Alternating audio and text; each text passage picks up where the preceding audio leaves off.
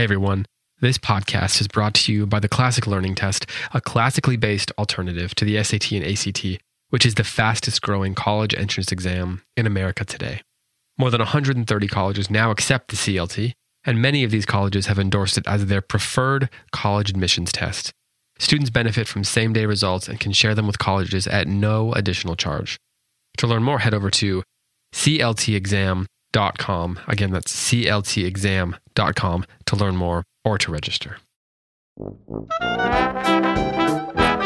Welcome back to Libromania, a podcast for the book obsessed, featuring interviews with contemporary authors, discussions about key figures and movements in literature history, examinations of various genres and current events in the lit world, and celebrations of book nerddom, bookstores, book design, book collections, and more.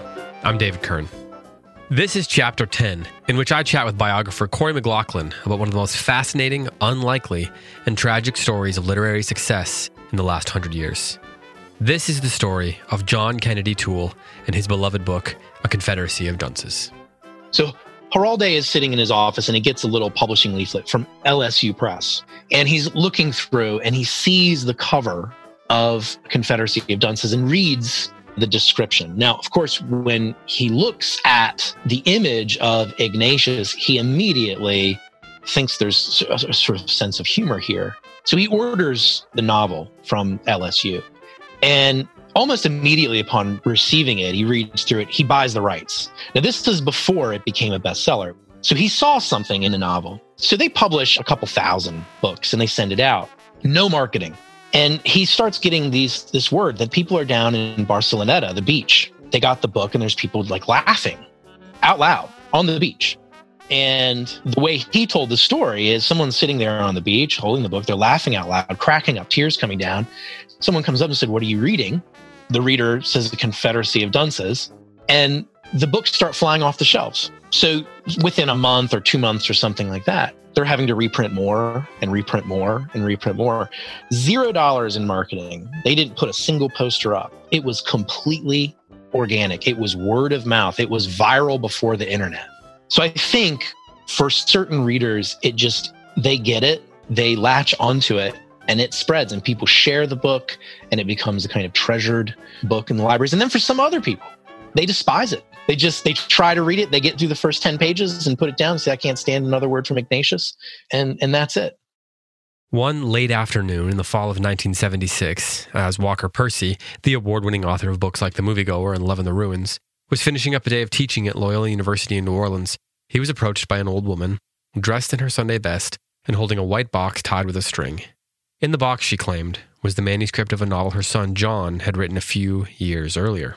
She told Percy how her son had committed suicide, believing that the book would never get published, but that he had been a genius and that this was a great book. As Corey McLaughlin tells it in his book Butterfly and the Typewriter, Percy was cornered. Quote, "As a Southern gentleman, he could not in good conscience reject the pleas of a mother who endured the grief of her son's suicide. So he took the box from her and offered his condolences." End quote.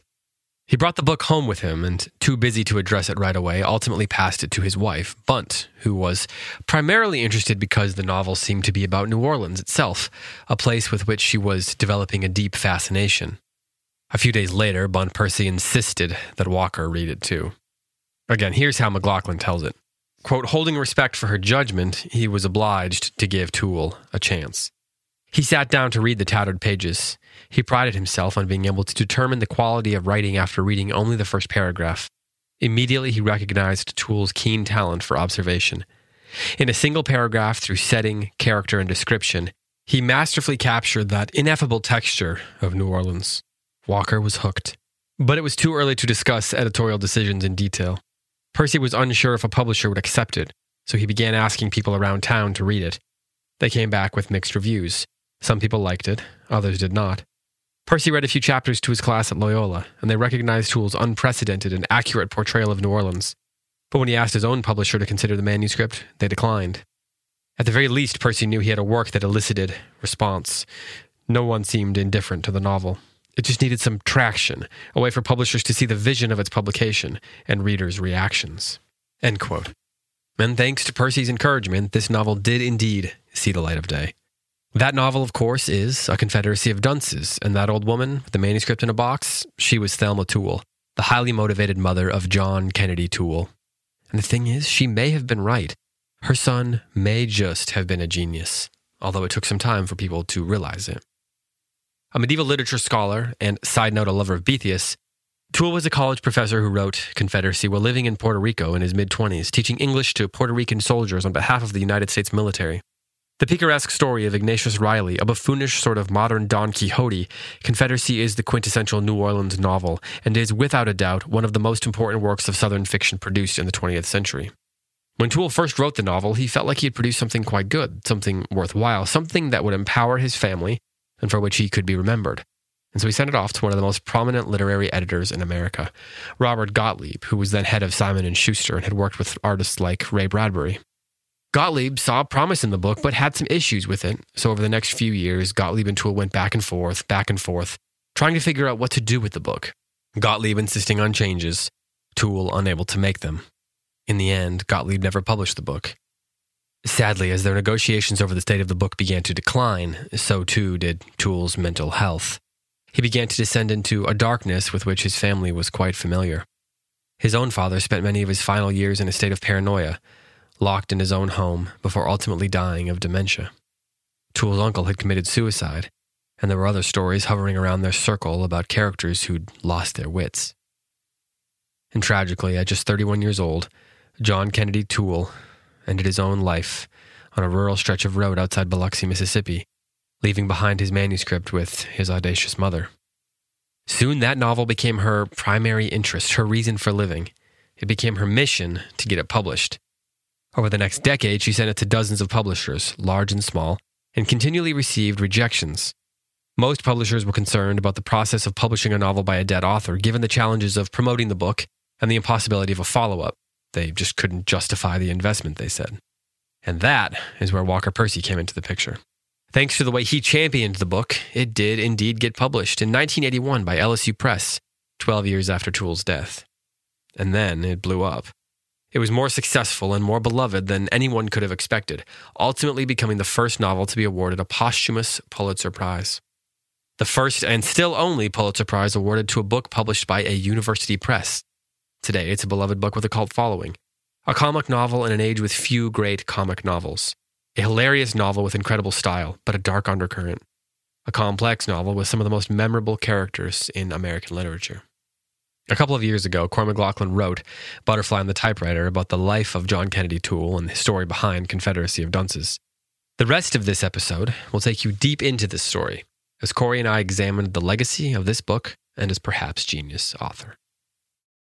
I guess my first question is this. Since the publication of A Confederacy of Dunces, as your book details a little bit, there has been a lot of rumors about the life of John Kennedy Toole and where this book came from. And, some of it seems to have been spread by the wild imaginations of critics rather. And so is part of your goal in writing this book to eliminate some of that mystery and get some answers that have heretofore basically just been conjecture and rumor? Yeah, it was. I mean, my goal ultimately was to try and flesh out the complexity of the man and the artist, which was really difficult to do for someone who was honestly pretty shielded. I mean, even his friends knew him well, but they always kind of said, there was an element of him that just was not forthcoming. He wasn't like an open book, per se, no pun intended. But I think I just didn't want to base an interpretation of him on what seemed to be speculation. And the narratives about him that either are about, homosexuality or depression or whatever, seem to be reductionist ultimately. They seem to give a narrative that says, well, here's the reason why he killed himself. So for the, dejected artist, they tend to latch on to this notion that, the publishing institution didn't realize the genius that was before them. And, he couldn't take any more rejection, and so it sent him into a downward spiral. The gay community in New Orleans, particularly, felt a kind of ownership because this narrative kind of validated this sense of how destructive it can be to stay in the closet. Of course, in order for that narrative to work, you have to presume that he was homosexual and had these sort of repressed homosexual tendencies. But the problem that I found is that when I actually interviewed people that knew him, that witnessed every chapter of his life, and I got interviews from people that knew him from every chapter of his life, none of this jibed with the people that that knew him. That the picture emerging was a lot more complex. And if I had to pin it down on, a couple of things, I would say it probably has more to do with the dynamic in his home life than any kind of social pressure or feelings of,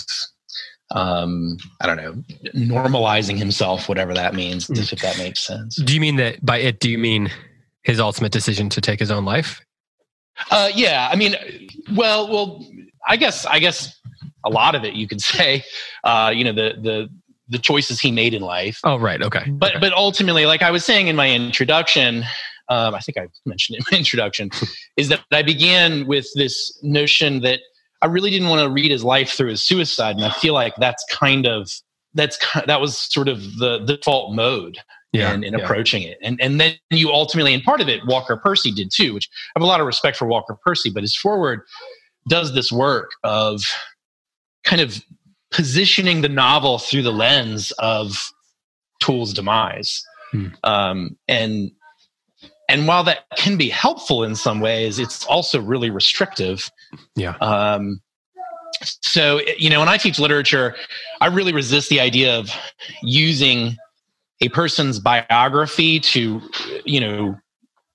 decode every aspect of an artistic work. But even more so, I really don't like the idea of, using the artistic work to kind of graph an interpretation on the life of the artist. So I would have all of that kind of battling in my head, I guess. You mentioned that over the years, people sort of grasped onto the sort of legend of John Kennedy Toole and of a Confederacy of Dunces. Yeah. And they would, I don't want to say use it, but it became very important to them. You mentioned the gay community in New Orleans, and you mentioned how in some ways that may have come from Walker Percy, who in some ways I find that forward to read almost more like marketing copy than anything else. Yeah. But why do you think that legend has become so, why has it become so meaningful to so many groups of people? I mean, it goes, you talk in the book, it goes beyond the gay community in New Orleans. I mean, what is it about that particular legend, his particular story, that has become so meaningful as the book has kind of become, at minimum, sort of a pretty profound cult following as it's gained that?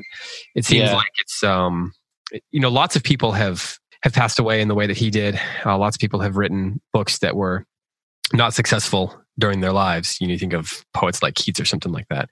But this particular legend has meant so much to so many people. Why do you think that is?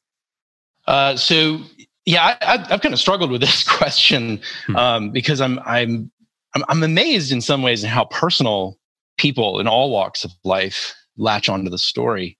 And I've also been taken back by, when I've done talks, how many people read the novel almost as a ritual. They read it annually. They'll read it around Mardi Gras season, or they'll read it around, in the winter or something like that. I mean, in a lot of ways, it's the portrait of an artist, but it's the most devastating portrait of an artist. We're accustomed, I think, to, whether it's justified or not, associating artistic sensibility with depression and other conditions. These sort of extreme highs and extreme lows and struggles, and being artistically inclined and trying to make a life of it as well, comes with it's sort of part and parcel with it, right? I mean, you get extreme highs and you get extreme lows. Rejection is horrible. It feels miserable. And so I think a lot of these notions are kind of universal to the human experience, but at the same time, they are heightened when we look at artists in all genres, I would say. So my sense, from just talking to people is that they see some part of themselves or some part of someone they know or love in Toole. He is kind of a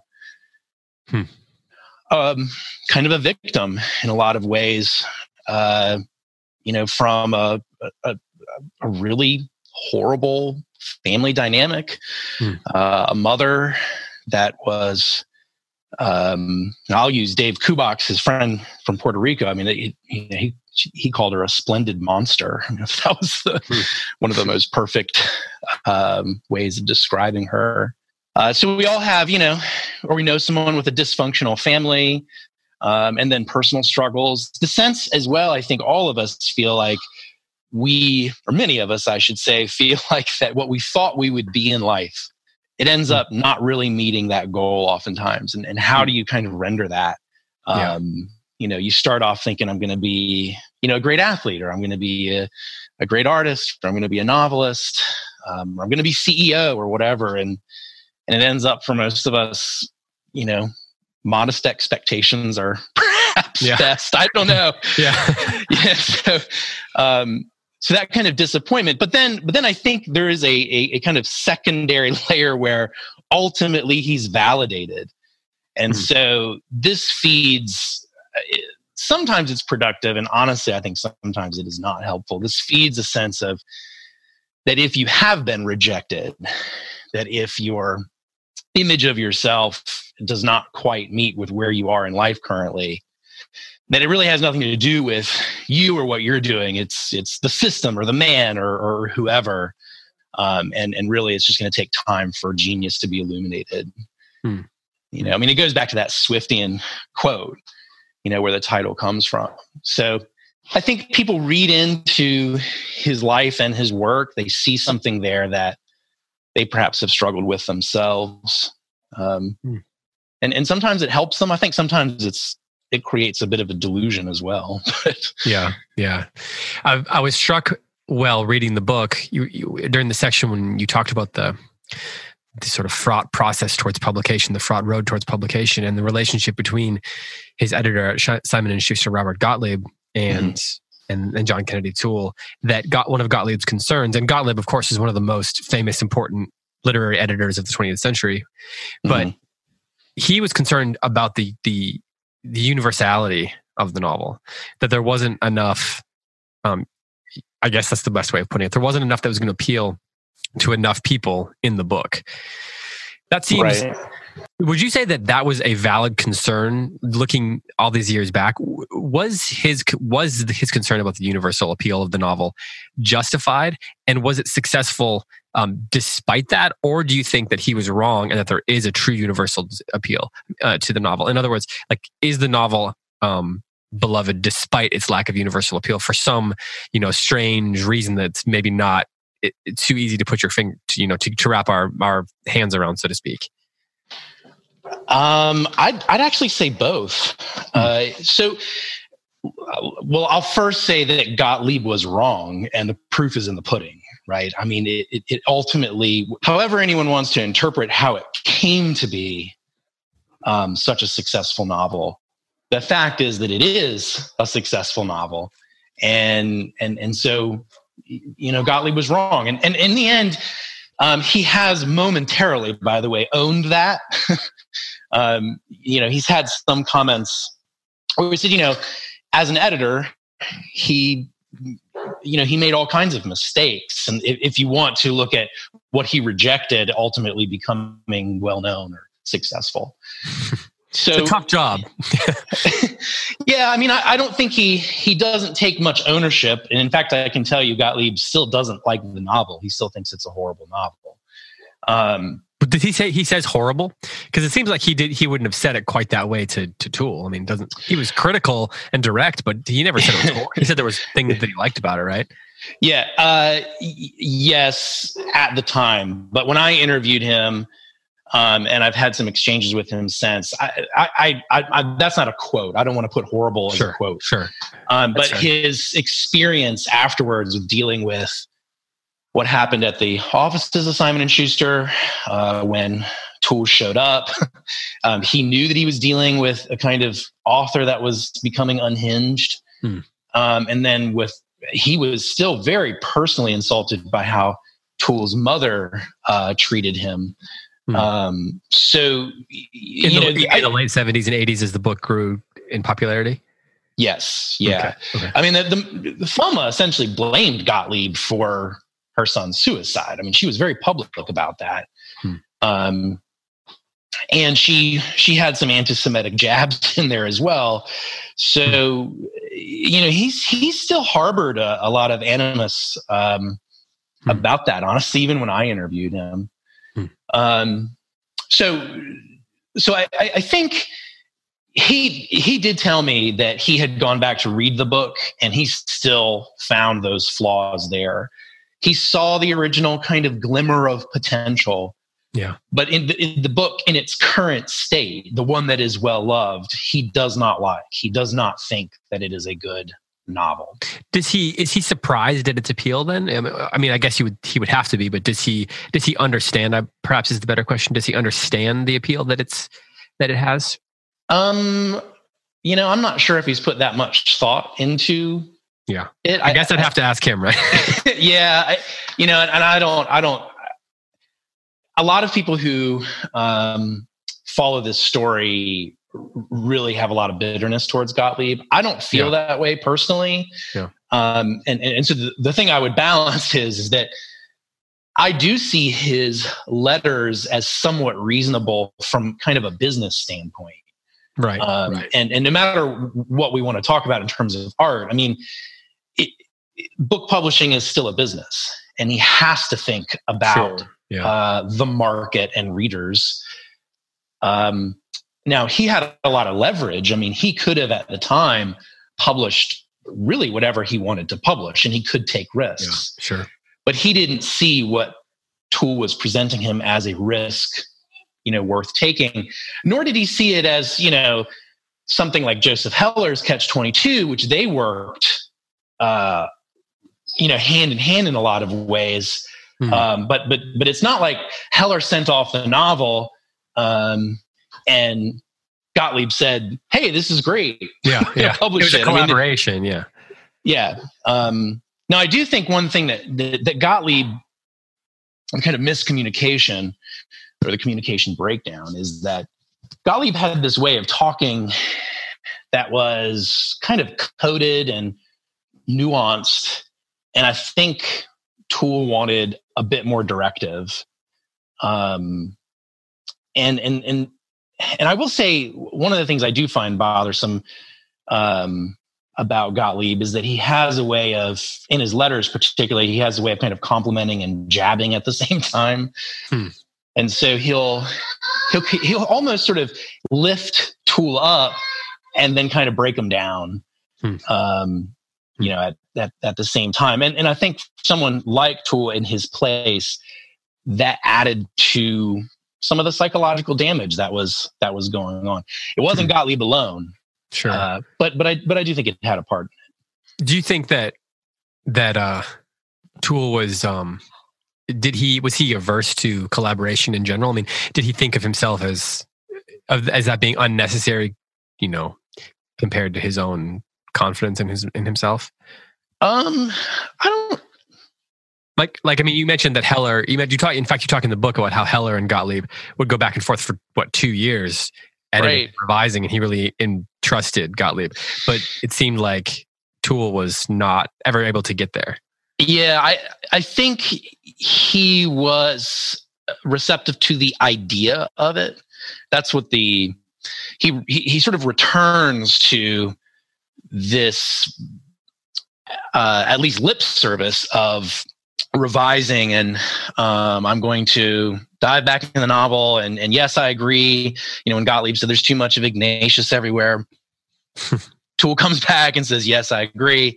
I have to rein him in. But then what we see is that he feels like he can't. In fact, there's a letter where he's really confessing to Gottlieb that it's almost like a Emily Dickinson kind of moment, where an editor sends back some of her poems, and she talks about how he conducted surgery on them, and she was offended, and she just wouldn't accept this editor's recommendations, even if they made market sense. So I think Toole was so attached to the novel, and particularly the characters and the voices, that from a writing standpoint, when he's writing Gottlieb a letter, sure, yes, I need to edit. Yeah, you're right. And then he gets to the manuscript and he just can't do it. And if he can, it just doesn't reach to the point where Gottlieb, really wants it to be. So he became emotionally, logically attached to the novel, and particularly the characters in the novel. And in part, they were based on people he knew. Yeah. And so he felt like the novel that he had created was the New Orleans he knew and loved, but also mocked. There's a lot about New Orleans that he didn't like and he found absurd, and so he wanted to satirize it. So yeah, the goal of publishing, I think he understood intellectually what Gottlieb was asking, but as an artist, emotionally, I don't think he ever reached the point where he could take a red pen to it. Do you think that at that point in his life, just his mental state was already deteriorating so much that he was unable to think clearly about it? I mean, you tell the story, the pretty crucial story of him visiting the Simon & Schuster offices and Gottlieb not being there, and he has a nervous breakdown and behaves pretty in a way that was uncomfortable for everyone that was there, and became an issue for Gottlieb. So do you think that by that point his mental state was too far gone for him to be able to function properly in that relationship, and his interaction with the novel to be rightly ordered? Yes, overall, yeah. It's impossible to sort of pinpoint the moment where he doesn't have a moment where he snaps. Sure, but I do think, and this comes from people who knew him, and that's why I reflected this in the book, that in Puerto Rico, with the distance from New Orleans, things really started to make sense for him, and he was out of the kind of toxic environment of his home with his parents, whom he loved, but everything started to gain a kind of clarity after a while, and then he returns to New Orleans, and I think that is what sends this kind of trajectory downward. Of course, he had his escape route, but after a while, especially after things started deteriorating with Gottlieb, I think he felt he was trapped, and he was going deeper and deeper into this trap. No, sorry. I'm sure you can hear my 2-year-old now. Oh, you're fine. You're fine. Yeah. So, anyways, I think that I would say the beginning of kind of the downfall for him was his choice to go back to New Orleans. So you mentioned he was trapped. Would you say that his mother, she blamed Gottlieb, but do you think that some of the blame falls on her? I mean, certainly there's a history of mental illness in his family, but was this specter of his mother and his perhaps unhealthy relationship with her one of the driving forces towards his deterioration? Yes. I mean, most of what we have of Thelma comes from after the book is published. Sure. So you get this kind of, she's sort of part the victim and she's part his savior.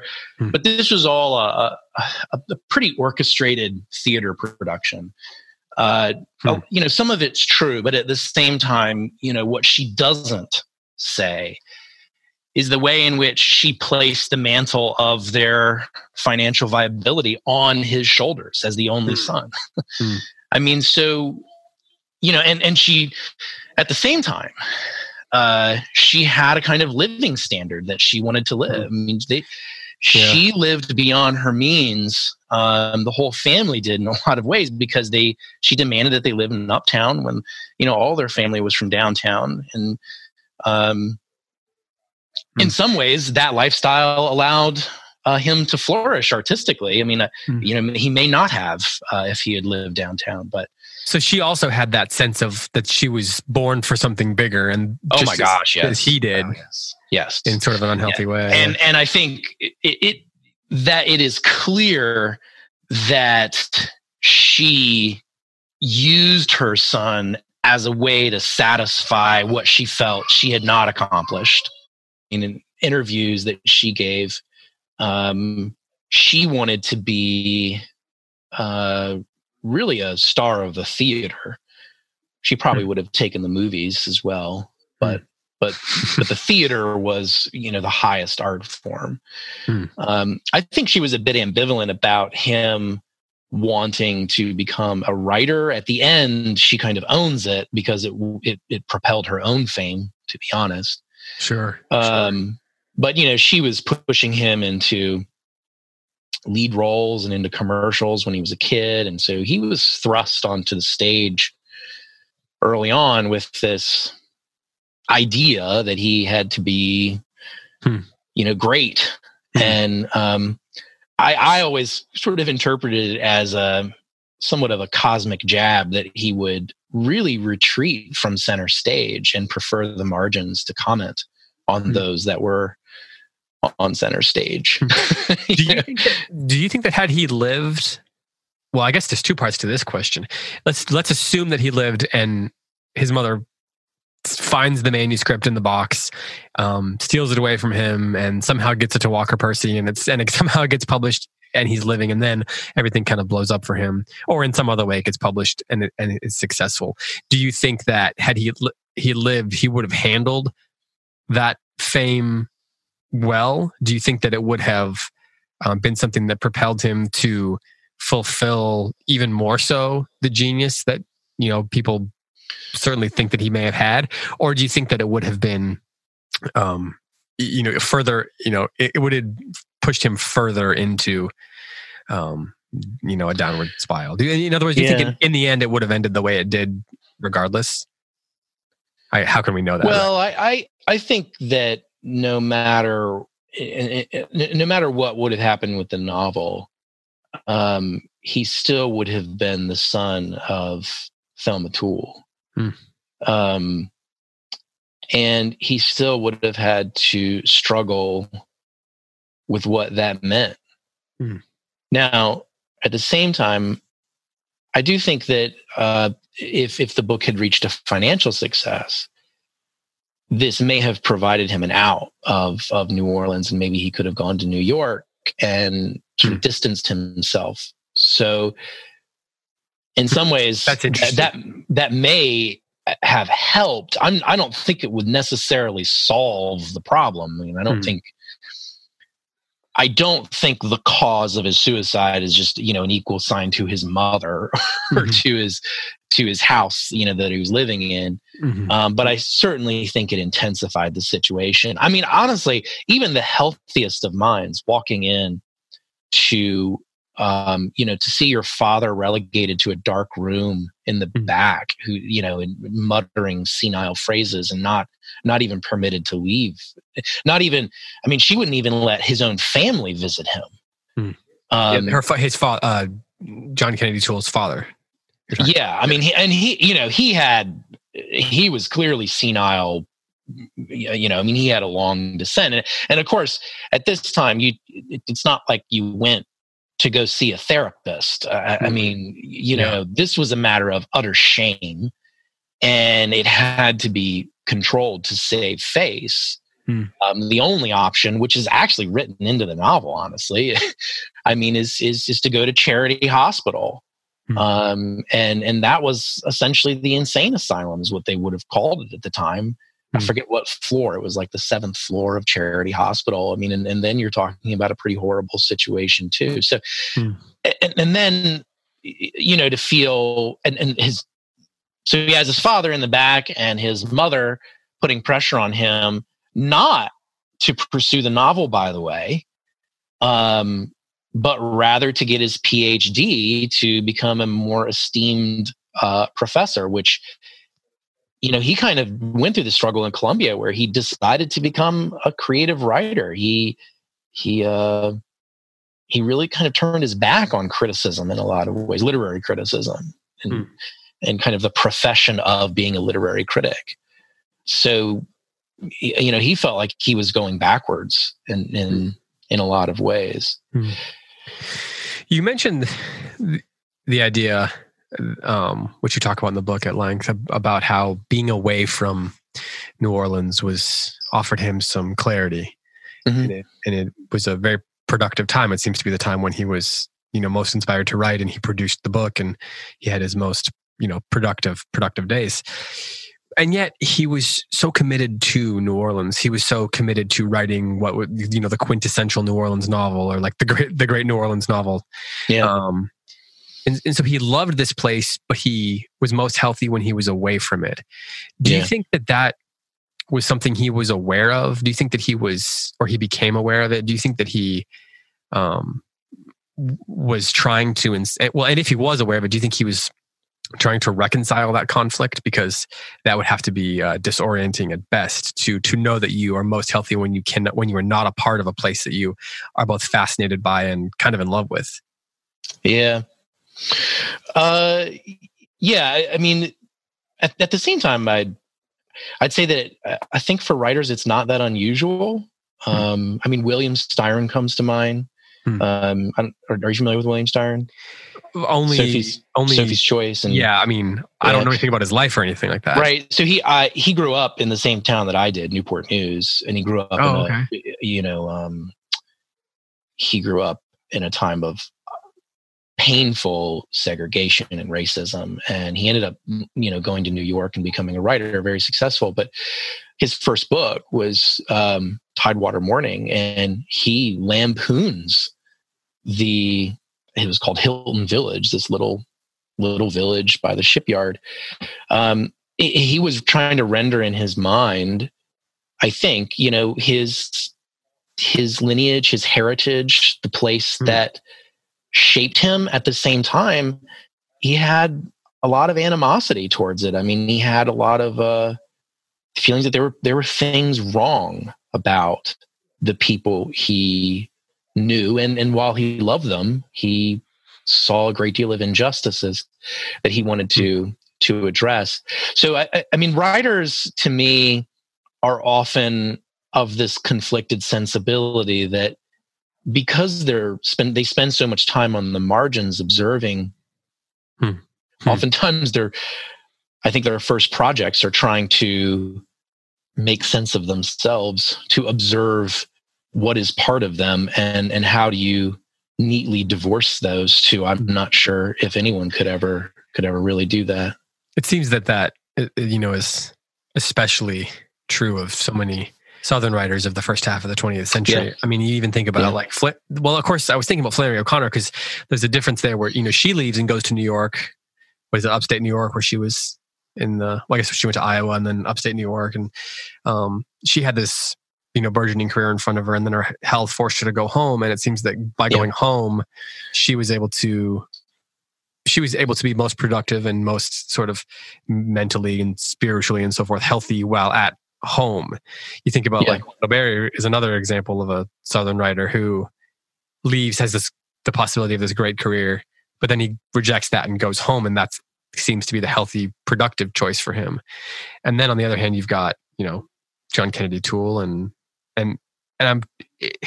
it's in either case the coming home is some sort of, attempt to reconcile the history of the place that you're coming from and the role that you're going to play in that. And Right. so do you think that for John Kennedy Toole, as with maybe Flannery O'Connor, there's an attempt to be a voice that helps reconcile the conflicting nature of the history of the place that he came from? I mean, is that something he's attempting to do to offer some sort of reconciliation, or at least an attempt to explain it? It's a long-winded question. Sorry. Yeah, no, it's an interesting one. I think in the novel, what he wanted to do was to portray New Orleans as it is, and that means embracing a lot of its cartoonish aspects, sort of the buffoonery of it. But yet underlying that, I think there's a lot of significance there, and so it's not just a mere caricature. So, I mean, I mean, he talks about that, and that he felt that no one had really written the true New Orleans novel because so many people have come from the outside, and so they were outsiders looking at it and didn't really understand what New Orleans was. I mean, New Orleans is also a different place from the South writ large. Yeah, true. I mean, it just has a different kind of dynamic. I mean, it's very much like a cultural island. And, I've spent a lot of time in New Orleans. I'm not a New Orleanian, but I do know a lot of New Orleanians who have this conflicted relationship with the place, where they love it and they celebrate it, but they also find it very restrictive and frustrating. The corruption, the crime, which you don't really get a lot of that in Confederacy of Dunces. But just the kind of pressure that New Orleans can end up placing on the people that live there, and yet have this kind of veneer of everything's laid back, the Big Easy or whatnot. And so, the portrait that Toole presents is an authentic rendering to kind of the soul of New Orleans, and that's from people who live there, who read it. I mean, people who live there and read the novel, they're like, "Oh my God, this is actually what it's like to live in this city." So many things don't make sense. I mean, but in that, so many things don't make sense. Somehow they're all kind of working in this bizarre way. Do you think that had Gottlieb been from New Orleans, or had he submitted the book to a New Orleanian editor first, that would have helped minimize some of the problems that Gottlieb and some of the editors from Manhattan would have seen in it? I think Walker Percy seems to have found it appealing, and his wife certainly did. Right. Sure. I think if you understand New Orleans, then the book makes immediate sense to you. There's just kind of this familiarity with the way people talk and the way the characters rather talk and behave, and you're just sort of like, oh, this is it. So there's that. That probably would have helped. At the same time, I reject the notion, even though a lot of New Orleanians assert this, I reject the notion that somehow you have to be familiar with New Orleans to get the book or understand the book. And that's just simply not true by testimony of its wide reception and celebration and devoted readership in the Spanish-speaking world. So it was... I went to Madrid in 2015, and I will tell you that I have never had a warmer reception than in Spain. And I was interviewed by... Well, that might just be that Spaniards are like that. Oh, no, they were devoted to this book. I mean, they had a whole Ignatius Day. That's really interesting. Yeah. So, and I talked to... there was this kind of forum that we had, and I got to meet with the Spanish publisher who published Confederacy of Dunces. And through these conversations, I had this inkling, but he really crystallized it in my mind. I think that Confederacy of Dunces really pulls on the kind of picaresque Don Quixote tradition. which rejects the need for highly restrictive structure. And so the Spanish readership, in their literary DNA, are ready to move through a voluminous novel. I mean, Don Quixote is huge. And not be concerned about the point at every page. I mean, this is Gottlieb's main criticism, right? It has to all have a point. Yeah. Now, I'd say something to tie it together. Right. So, and I would say, and now Gottlieb didn't say this to me or anything, but I think at the root of the English-speaking world, the DNA is Shakespeare. And so you have the 5-act play. I mean, how much more structure could you get than the 5-act play, where every kind of movement between these acts has some kind of point to propel and connect, and it all culminates in this final scene. Although arguably the final scene in Confederacy of Dunces is a bit Shakespearean, but so anyways, I think that that the nature of the novel kind of pulls on it describes New Orleans, but it also pulls on literary traditions that just aren't quite in line with the standard Anglo package. Yeah. And my sense is that traditionalists, people in Manhattan in the publishing world, were uncomfortable with that. And I don't think that has anything to do with him being Southern. Yeah. Well, it strikes me that both New Orleans and, well, I guess also Puerto Rico, where you point out that he was so productive and seemed to be pretty happy, at least creatively. Oh, yeah. Both of those are, are places that, well, at least New Orleans is very rooted in European culture of all kinds of different cultures. Oh, it was a Spanish colony. So the French Quarter, if you walk through the French Quarter, you're looking at Spanish architecture. The French architecture essentially burned down. So very much so. I mean, the New Orleanians like to pull on the whole French language Creole bit. Yeah. But there is a Spanish atmosphere that weaves through the city. We call it Spanish moss, right? Yeah. But then even in Puerto Rico, where he's so creative, he seems to have been, he's working with people who speak Spanish. Yeah. So that culture as well. I guess it's not surprising then that he was most creatively productive and happy in a place that was speaking Spanish, and then it's so appealing to Spanish people. Do you think that is because the Spanish people recognize something in the soul of the book then? Is that what you're getting at? That there's something in the soul of the book that is familiar to them? Yes, and that comes from me speaking to people not only in Spain, but just in the Spanish-speaking world who connect with it that way. That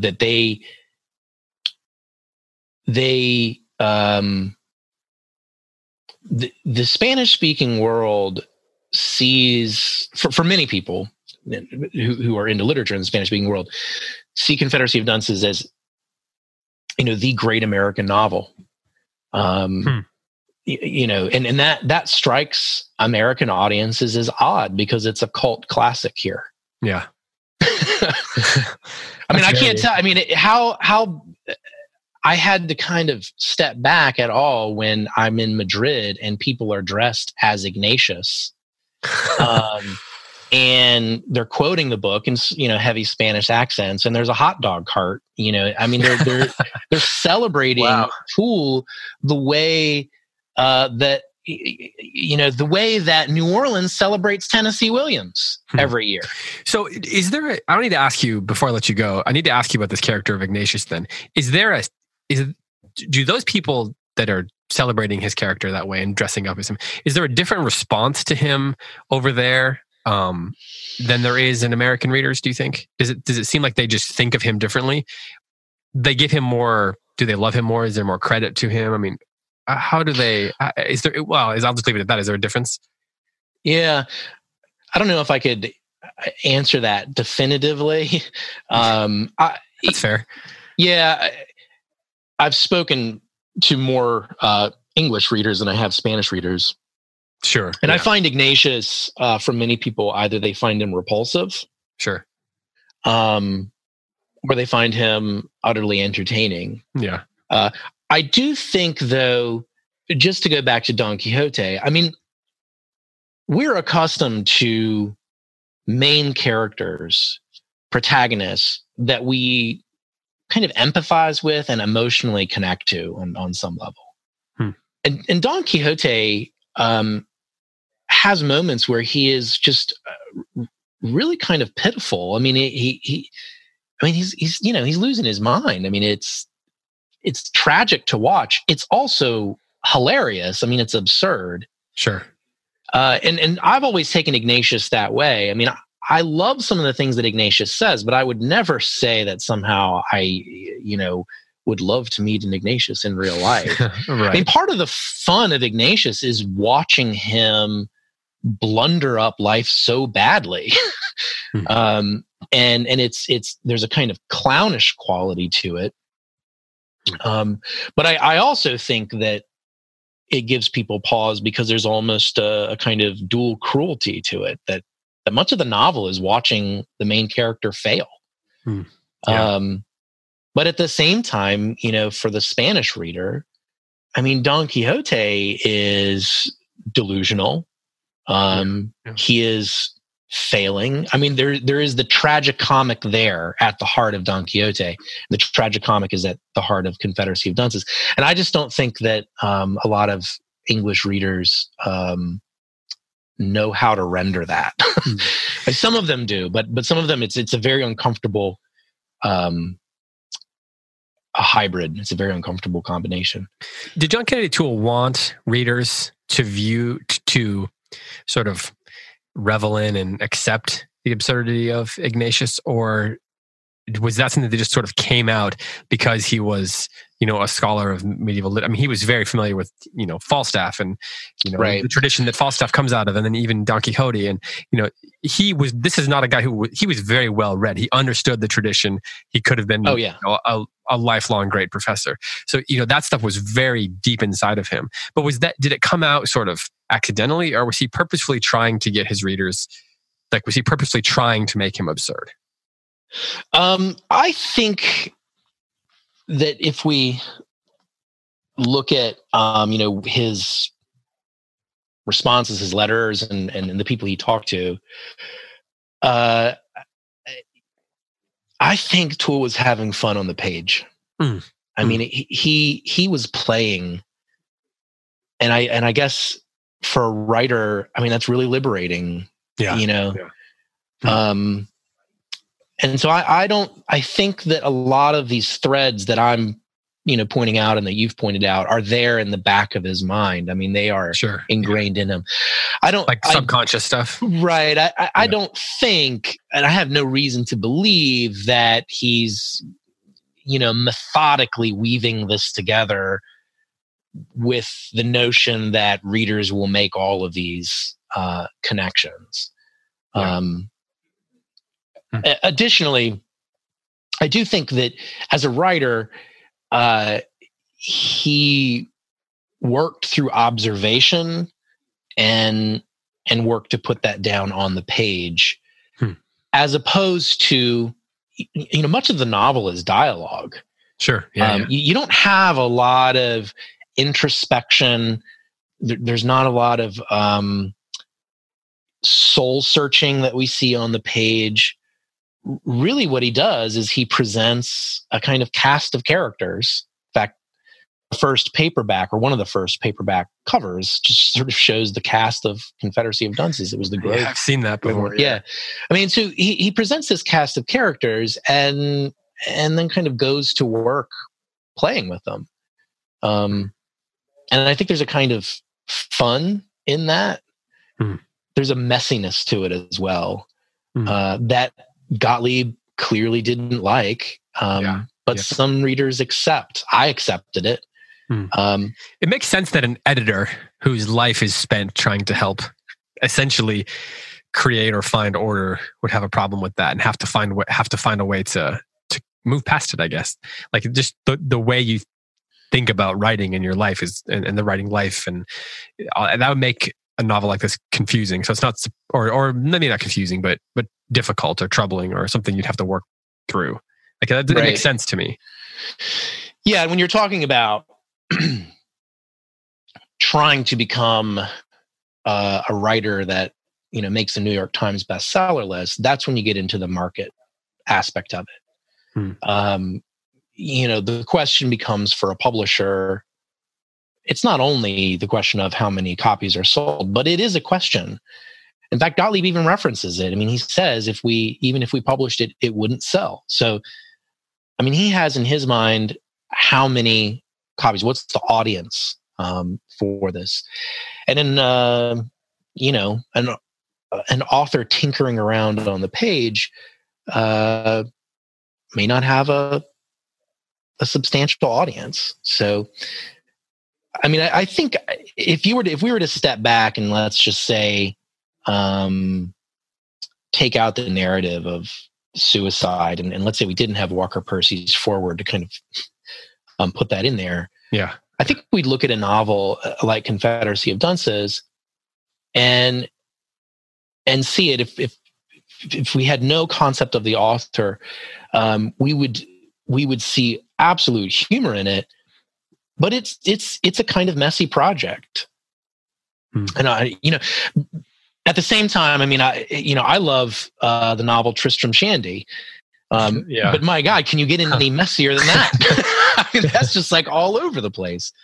So I think some readers are fine with this kind of experimentation and playing around, and others want something much more formulaic and peeling away all of what seems unnecessary.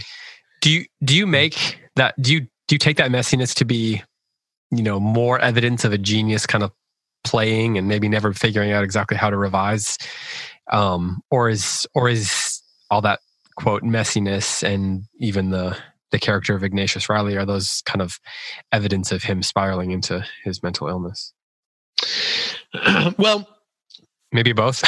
Yeah, I mean, it could be both. I've never read the novel as tea leaves into his suicide. I mean, or even his, eventual downfall, his demise, whatever. I would like to clarify, though, I don't think his prose is messy. Okay, I mean, I think as a writer, he is very talented and has exquisite control over his language. However, the structure of the novel certainly does not fit into a neat little package.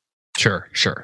Yes. So that's the part where I feel like he's giving himself some maneuvering to play around. He wants this scene there and that scene there and this line there, and maybe they connect and sometimes they don't, and that's okay. Yeah. So, as a writer, and I think most people who are artists do appreciate a glimpse into process, a glimpse into kind of the playfulness of creativity. And so, we're probably a little more patient with that, as opposed to someone who just wants to get a book and take it to the beach, read it, and enjoy it, and move on with their lives. I guess that's why it's got a cult following. Right. I mean, a large cult following, but it does. At the same time, I think when you read Confederacy of Dunces, you have to be a reader who just enjoys the moment. I mean, that, to me, the book is a book of moments, and if you're not laughing, at the beginning, and you're not laughing, when he's leading a revolt in the Levy Pants factory, then you didn't get it. It's like you're not there for whatever reason. But one of my favorite stories is, which I learned in Madrid, and I didn't put this in the book because I didn't know about it until I went to Spain. You had to say something for podcasts. Yeah, that's exactly. So Jorge Heralde was the publisher for Anagramma, and Anagramma is known for publishing highly artistic books, experimental work. They don't shy away from the experimental. They're willing to take risks. Now, at the same time, they publish small runs. So they're not like a Simon and Schuster that's going to go all in with a marketing budget. So I think this illuminates the mystery of Confederacy to some degree. So Haralde is sitting in his office and he gets a little publishing leaflet from LSU Press. And he's looking through and he sees the cover of Confederacy of Dunces and reads the description. Now, of course, when he looks at the image of Ignatius, he immediately thinks there's a sort of sense of humor here. So he orders the novel from LSU. And almost immediately upon receiving it, he reads through it, he buys the rights. Now, this is before it became a bestseller. It was before Grove Press even had the rights to do the paperback. So he saw something in the novel. So they publish, I don't know what it is, a couple thousand books, and they send it out for their, I guess it's, I don't know, their 1980 spring or fall release. No marketing. And he starts getting this word that they're down, people are down in Barceloneta, the beach right by Barcelona, they got the book and there's people like laughing out loud on the beach. And the way he told the story is someone's sitting there on the beach holding the book, they're laughing out loud, cracking up, tears coming down. Someone comes up and said, "What are you reading?" And the reader says, "The Confederacy of Dunces," in Spanish. I'm forgetting what the Spanish title is now. And the books start flying off the shelves. So he was within a month or 2 months or something like that. They're having to reprint more and reprint more and reprint more. $0 in marketing. They didn't put a single poster up. It was completely organic. It was word of mouth. It was viral before the internet. So I think, for certain readers, they get it. They latch onto it and it spreads and people share the book and it becomes a kind of treasured book in the libraries. And then for some other people, they despise it. They hate it. They're Gottliebs. They try to read it. They get through the first 10 pages and put it down and say, "I can't stand another word from Ignatius." And that's it. Well, do you have time for two quick questions? Yeah, sure. Okay. So here's my final two questions. What do you make of the mysterious history surrounding the attempts to make movies of this book? And do you think one will ever get made? Because there's been, there was supposed to be a Steven Soderbergh version that starred Will Ferrell from the early mid-2000s, I guess. And there was the Stephen Fry was going to write one, and John Goodman, who's from New Orleans, was going to play Ignatius. And then John Candy and Chris Farley were possibly going to be in it, but they both passed away. Or John Belushi, maybe. I mean, there's all these big names that were attached to it, and nothing has come to fruition. What do you make of that? So I don't think there's a curse, for one. I think Hollywood is Steven Soderbergh who said that, right? Hollywood is Hollywood. Yeah. So, and I'm even more convinced of this as, Butterfly and the Typewriter is being turned into a movie too. So, I was going to ask you about that. Okay. As I was reading it, I was like, this has to be a movie. It's got to be. Right. So there are a couple problems. I've talked to some people who have worked on the various attempts. So I think there are two major problems with this idea of the movie. One is, how do you do it? How do you take an episodic novel and package it into 2 hours or 90 minutes? You're really taking something that has a very loose structure and imposing something that needs a real clear structure.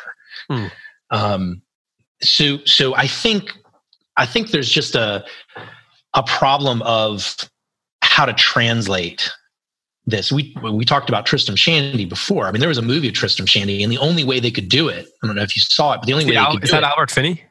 Oh, I can't remember. Yeah. I saw it, but it's been, I probably was in college or something. It does this like whole meta thing, right? Yeah. It's like a movie about making the movie of Tristan Shandy. So it's like the only, and I thought it was a brilliant maneuver, but it's a little disorienting to say the least. And so anyways, the whole, if New York publishing felt Confederacy of Dunces was a mess, the needs of Hollywood, I can only imagine, because, you have to make money unless you're just going independent. So there perhaps was a chance early on to take the movie in the indie direction, but now it is so layered in debt and rights. So many people have been on it. It's changed hands so many times. And each time it changes hands, there's going to be investments. And ultimately, people want to get their money out if they put money in. And so one of the things that can happen with films is if they grow too big, that is what kills them. That if you're looking at a movie, if you're a producer, let's say, you're looking at a movie project and you have to pay off all your investors, and they're 10 million in or whatever, 50 million, whatever it is. And you're looking at it and saying, this is going to go straight to Netflix and maybe be there for 2 weeks. Why would you ever do it? So the kind of beast of Hollywood and all that comes with it, I think makes it highly unlikely that this will ever make it to the greenlit column of movie productions. So are you at liberty to talk about the adaptation of Butterfly and the Typewriter? Sure. Yeah. So where is that in the production? You said it's being made into a movie? Yeah. So David Dubose is the director. He's also the screenwriter. He stumbled on Butterfly and the Typewriter in a rainstorm, actually, in the French Quarter. This seems appropriate. He was walking to the French Quarter. He ducked into I think it was the Louisiana Music Factory, and they were moving. And he was friends with the owner. And so he was just waiting for the storm to pass over. And he saw my book, picked it up. And as he tells it, I'm not bragging. He said he just started reading it and couldn't put it down. In fact, he walked out of the store with it and said, "I'll pay you back later." He read it that night, I think. And then he called me. I think he called me the next day. Wow. And wanted to option it. So I just looked it up on IMDb, and that's a real cast. You got Nick Offerman in there, and that's awesome. Yeah. So it's still in pre-production. So there's essentially they're working out financing. They have investors. They need to get sort of the right combination. And Hollywood financing it's very complicated. Well, so Nick Offerman playing Bobby Byrne is kind of inspired. Yeah. I mean, the feedback that Dubose has gotten has been phenomenal from really the highest levels. And the cast who's read it, great, man. Really loves the story.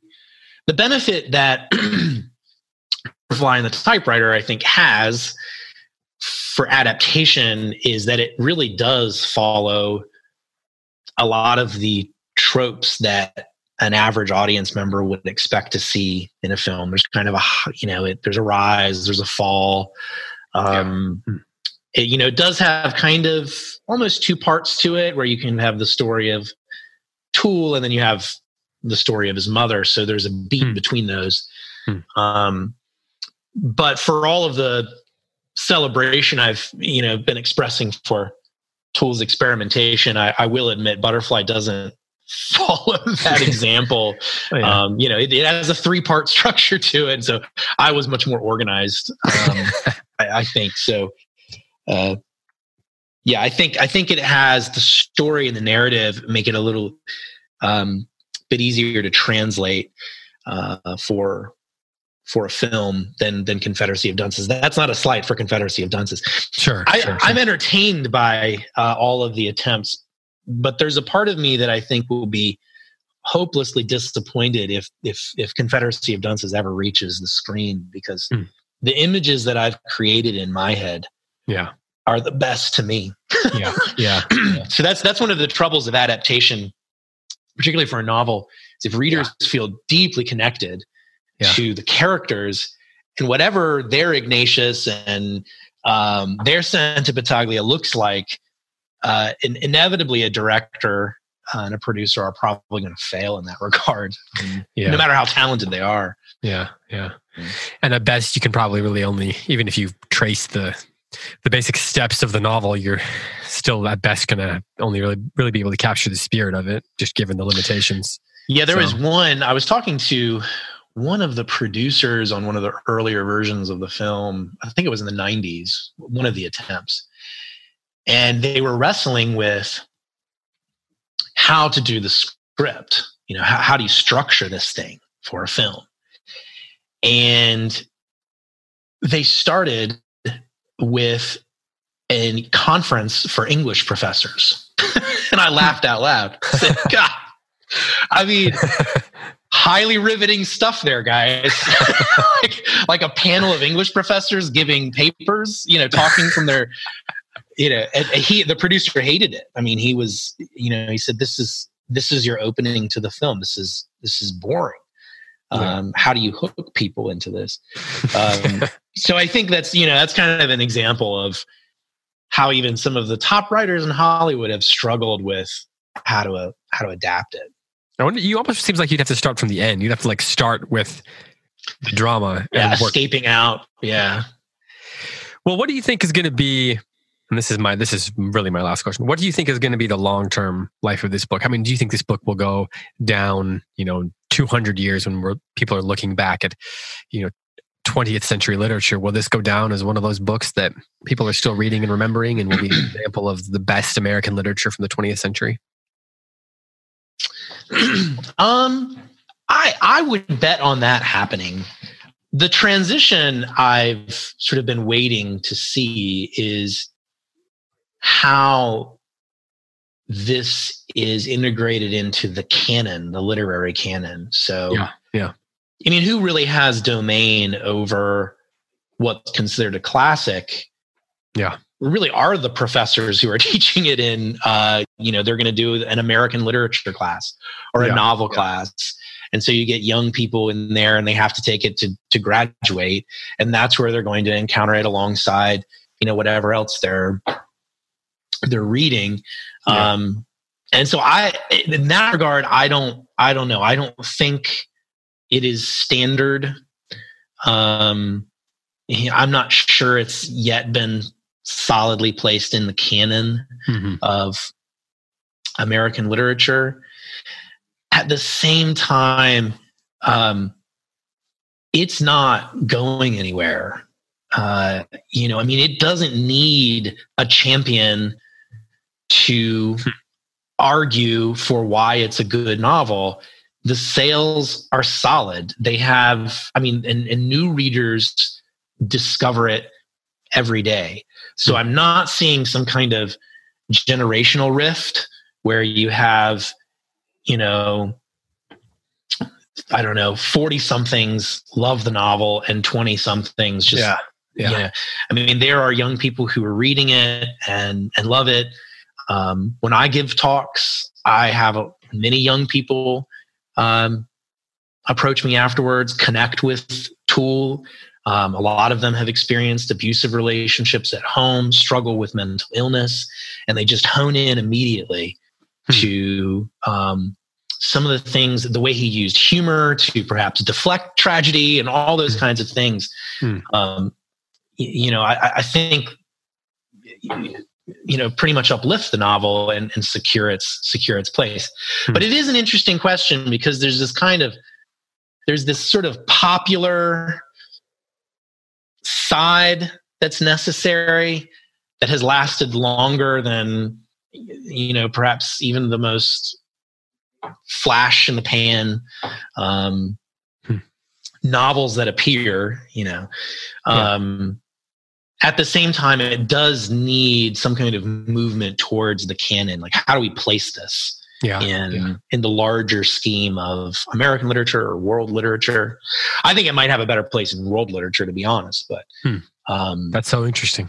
Yeah. Just going back to I'm so fascinated by the popularity in Spain and in if you have a first edition.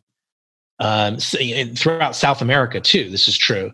You have a first edition Confederacy of Dunces. I mean, if you're a book collector and you have one of those, you have a something rare to be cherished. I mean, it's true here in the U.S. as well. Booksellers know this. First edition Confederacy will go for a couple $1,000s. Oh wow! But there is a kind of default reverence in the Spanish-speaking world for this book. And if you are lucky enough to have a first edition, among bibliophiles, it's something that you maybe take out once a year and show off, and everyone's wow. Well, what you're talking about right there speaks to my listeners. It's a podcast for people who are obsessed with all those kind of things. So yeah. Well, hey, I took enough of your time. You've got a 2-year-old wandering around your house. I know. I can't believe how quiet he is. Now I'm worried. How much cake did you give him? Just the whole pan. Just go to Well, truly, thank you for joining me. And if that movie ever does, I guess when that movie films and is released, let's talk again. I'd love to talk to you about that process, and maybe we can talk to you and the director or something. That'd be absolutely. I'd love that if that could work out. So, thanks so much for the time, and hope everyone checks out the book. What's the best place for people to find the book? Your website, Amazon? Do you have a preference? You can find it on Amazon. I always like to support local booksellers. Yeah, exactly. And one of the reasons, and your listeners will probably know this, is that they are kind of a lifeline for, they are a lifeline for authors. They are the ones that do the best events. Yeah. So if you have a local bookseller, even though it might not be Amazon prices, it's the good thing to do. But if you don't want to leave your house ever, it is on Amazon and all the others. All right. Well, again, thanks so much. Go find your kid. I appreciate the time. All right. It's been fun, David. I appreciate it. Talk to you later. Bye. All right. Thanks. Bye. Thanks so much to Corey McLaughlin for joining me. To learn more about Corey, head over to CoreyMcLaughlin.com. That's CoreyMacLauchlin.com. Be sure to check out Butterfly on the Typewriter wherever you buy books. Here at the Close Reads Podcast Network, we like to vouch for the independent bookseller, so check in with your local bookseller for a copy. It's well worth the read, I can assure you. And thanks to you for listening. Remember, subscribe, rate, review, help us spread the word. We'd really appreciate it. You can sign up for the Close Reads Podcast Network email newsletter at closereadspods.com. You can also follow us at Close Reads Pods on Instagram and Twitter. If you need to get in touch, email us at closereadspodcasts@gmail.com. For all of us here at the Close Reads Podcast Network, I'm David Kern. Thanks so much for listening, and happy reading.